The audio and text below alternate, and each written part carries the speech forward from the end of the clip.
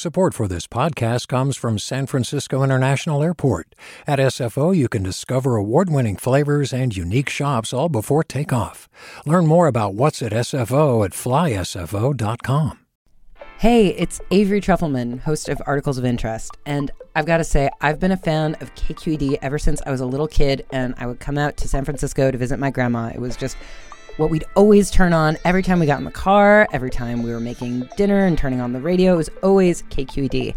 And then over the years, I've become a massive fan of KQED podcasts because this is local reporting at its best. These are answers to questions you've always wanted to know, interviews with exciting, unusual voices, necessary journalism, all told with love and care and artistry. And did you know that a majority of KQED's funding actually comes from members? It's just people like you and me supporting the programs they love, while also getting access to cool events, behind-the-scenes footage, and so much more. If you want to sign up and be a part of this amazing community, visit donate.kqed.org/podcasts to become a member today. That's podcasts with an S. Thank you for listening, and thank you for your support. From KQED. Good morning. This is the California Report. I'm Saul Gonzalez in Los Angeles. UCLA is resuming in-person instruction today after threats of violence prompted the university to move all classes online. The threats were allegedly made by a former lecturer in the philosophy department. Authorities say Matthew Harris posted an online video that referenced a mass shooting and sent an 800-page manifesto with violent and threatening language to some of his former students. Harris was taken into custody in Boulder, Colorado yesterday. Boulder Police Chief Maris Harold says her officers immediately began an investigation after receiving an alert from UCLA police. Upon reviewing parts of the manifesto, we identified thousands of references to violence, stating things such as killing, death, murder, shootings, bombs, schoolyard massacre in Boulder. Harris had a troubled past. A UC Irvine professor was granted a restraining order against him after emails were discovered where he threatened to kill her. Court documents show campus police and UCLA's behavioral intervention team were aware of these threats and had reached out to the FBI. Harris was also placed on leave last year after the school found that he sent pornographic and violent content to students. In rural Shasta County, an effort to recall a county supervisor who his critics said was too deferential to Sacramento's COVID-19 restrictions is still too close to call. KQED politics editor Scott Shafer has more. The recall of Republican Supervisor Leonard Modi was spearheaded by a local militia group whose hardball tactics and threatening rhetoric sharply divided the county. As of late last night, the yes vote was winning with 53% to 47% opposed. Less than 400 votes separate the two sides, with hundreds, if not thousands, of ballots yet to be counted. The recall was backed by Second Amendment supporters in this pro-gun region and other critics who said Modi hasn't fought hard enough against policies coming out of Sacramento. A wealthy out-of-towner who once tangled with the Board of Supervisors funneled hundreds of thousands of dollars into the recall. Modi, who served as Redding's police chief before getting elected in 2008, describes himself as a Reagan Republican, but apparently he wasn't Republican enough for some in this county that gave Donald Trump 65% of the vote in 2020.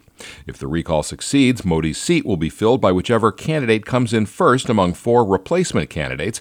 That race is also too close to call. The county registrar will issue an update on outstanding ballots tomorrow. For the California Report, I'm Scott Shafer.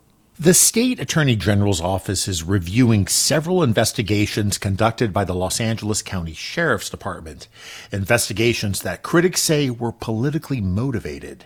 County officials have accused Sheriff Alex Villanueva of abusing his power by investigating his critics. Among the inquiries was one into whether Inspector General Max Huntsman and others improperly downloaded confidential personnel records on Villanueva and others. County Council has said Huntsman went through the proper steps to access the records, but Sheriff Villanueva disagrees and even presented the case to the AG's office for possible criminal charges. Hi, I'm Sasha Coca, host of the California Report magazine. Every week, we bring you stories about what connects us in the giant, diverse Golden State. Because what happens in California changes the world. I love this place. We were once seen as like the place to be, California. The land of milk and honey. That's where you go to Sunshine State, but we just have challenges right now. KQED's California Report magazine. New episodes drop every Friday, wherever you get your podcasts. Hey there, this is Brittany Luce from NPR's It's Been a Minute. KQED's podcasts like The Bay, Bay Curious, Mindshift, Right Nowish, and more all tell the stories of the Bay and beyond with reliable, human-centered journalism. They aim to inspire, make you think, entertain, and expand your understanding of the place you call home. Here's how you can support podcasting at KQED. Showing your support is easy, and you can join Brittany in supporting KQED Podcast too at donate.kqed.org/podcast. That's donate.kqed.org/podcast. In other news, California's first Surgeon General is resigning.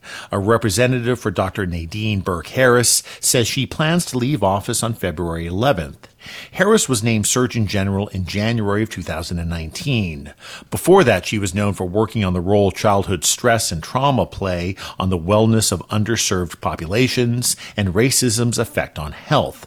Among her many accomplishments, Harris founded a nationally known clinic in San Francisco's Bayview Hunters Point, the Center for Youth Wellness. The fallout and anger continue after universal health care legislation was pulled from the state assembly before a vote could happen. In a Zoom meeting hosted by the chair of the Progressive Caucus of the Democratic Party, activists spoke out. They included Danet Abbott Wicker. She says she's worried about what will happen to those who now have to wait another year for a chance at passing single-payer health care legislation. Do you know how many more people are going to die from this pandemic? I'm so angry right now, I can't even think straight. So many more people are going to die from chronic disease that can't get in right now because of our broken healthcare system and our broken hospital system. And she's not alone. Other backers of the bill are also furious with the bill's author, Assemblymember Ash Kalra, for pulling the legislation. KQED's health correspondent April Dembosky explains. The Nurses Union and the Progressive Caucus of the Democratic Party wanted to force a vote, even though the bill had no chance of passing. They threatened to pull endorsements of politicians who voted against it or challenge their reelection. But Assemblymember Ash Kalra says some lawmakers who are hesitant now may support single-payer in the future. And I think that alienating the incumbent members that we need next year to make it successful is shooting ourselves in the foot. I'm willing to take the shots from the nurses and folks who are mad at me today so that tomorrow single-payer healthcare can survive. Kalra says he just needs more time. For the California Report, I'm April Dembosky. California has been a national leader in the movement to get residents health care coverage, but a recent analysis out of UCLA finds disparities in access to care persist. As KCRW's Tara Atrian reports, women of color rank at the bottom when it comes to employer-based insurance. In adults under the age of 65, only 43% of Latinx women and roughly 55% of Black women have employer-based insurance, far below the rates found in other populations. Those figures came to light when the UCLA Center for Health Policy Research dug into the data from its 2020 California Health Interview Survey. Shana Charles is the study's lead author. She says the lack of coverage means people aren't getting the health care they desperately need. 90% of them reported that their delays in needed care was because they couldn't afford it, that there was no ability for them to get care that they felt was affordable, including going to the ER. Multiple factors play into the disparities, including the fact that people of color are more likely to work for small employers, and roughly a third of those workplaces don't offer health insurance. Charles says the state needs to do more to bridge the gap and expand health insurance eligibility, even if it's incremental changes. For the California Report, I'm Tara Atrian in Los Angeles. A few weeks back, we were telling you about all of the snow and rain that dropped in California thanks to a parade of storms that crossed the state. But in the weeks since, it's been pretty darn dry. And now the state's Department of Water Resources has just released its updated snow and rainfall totals for California. Here to talk about them is KQED climate reporter Ezra David Romero. So what should listeners know about these new numbers? We're at about 92% of average for this time of year across the entire Sierra Nevada. That's significant because about a month ago, on January 1st, we were around 160% of normal, so we've come down a lot. We had a really, really dry January, and it's supposed to be dry for the next couple of weeks as well. Sean de Guzman, he's a manager of the Department of Water Resources, and he's in charge of these snow surveys. He was talking about how we're in this weather whiplash pattern that's made worse by climate change. Here he is. Our climate is experiencing these volatile shifts from wet to dry year after year and even month after month, which make water resources planning and water management so challenging in a changing climate. Just last month, our snowpack was well above average, but with practically no snow accumulation, it's now near average.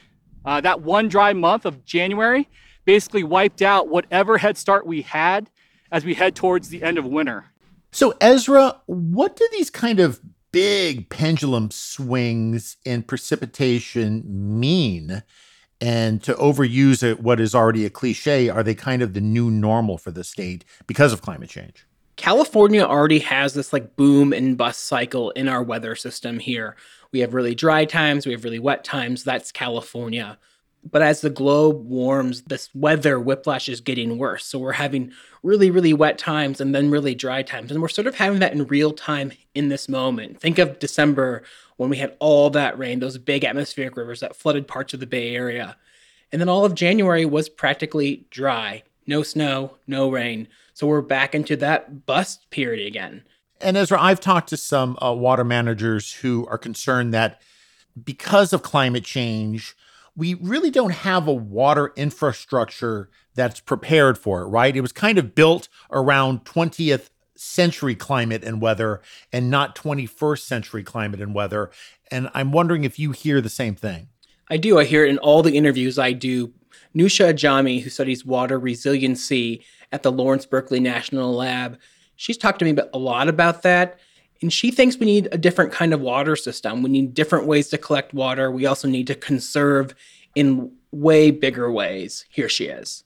We do need to reimagine and reinvent our water system. But I would say it's not just a pure infrastructural change and reimagining. We actually we have to reimagine some of the laws and regulations we have that impacts our water availability and water situation. And Nusha says, we're hitting these records very quickly, this back and forth. And so unless we do something in the immediate around how we collect water, what our reservoirs look like, then we're going to be in this problematic moment over and over and over again when it comes to water. And just finally, Ezra, a little bit of a weather report here. How does it look in terms of rain and snowfall, say, for the rest of this month, February, and into March, from what we know now?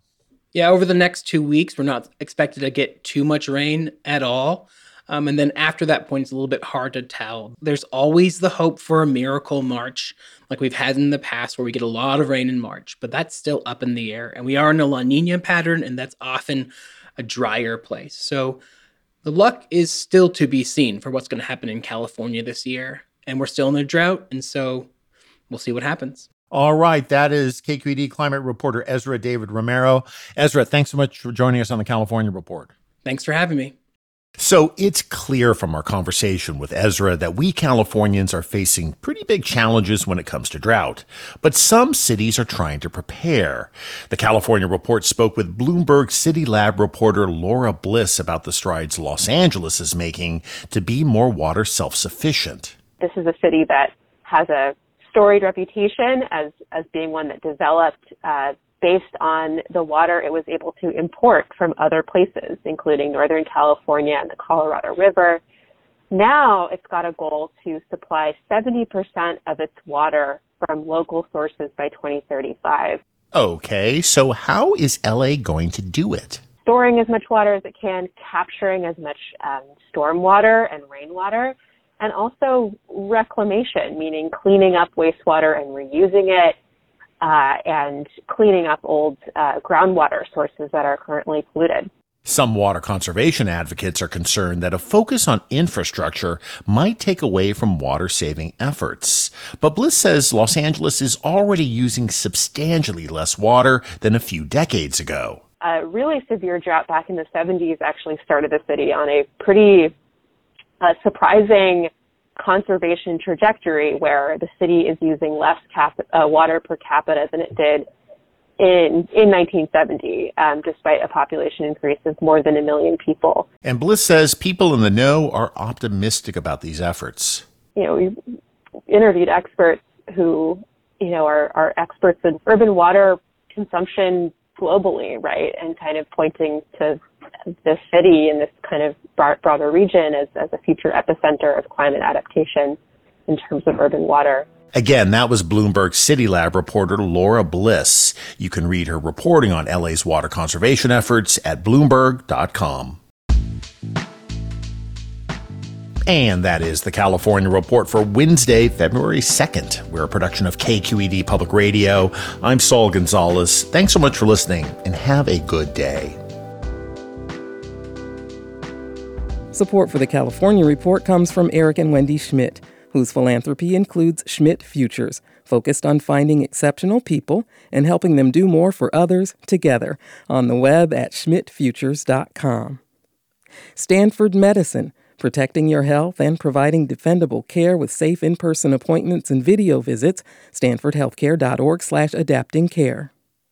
And the James Irvine Foundation, committed to a California where all low-income workers have the power to advance economically. Learn more at irvine.org.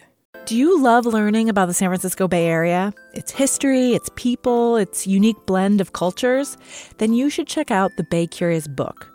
I'm Katrina Schwartz, editor and producer on the Bay Curious podcast, and I'm here to let you know that for the month of May, we've worked out a sweet deal for KQED podcast listeners. Right now, you can get the Bay Curious ebook for $1.99. That's right, $1.99. Just search for Bay Curious wherever you get your ebooks, or find a link in our show notes. This offer does expire at the end of the month, though, so you'll want to act on it fast. Happy reading!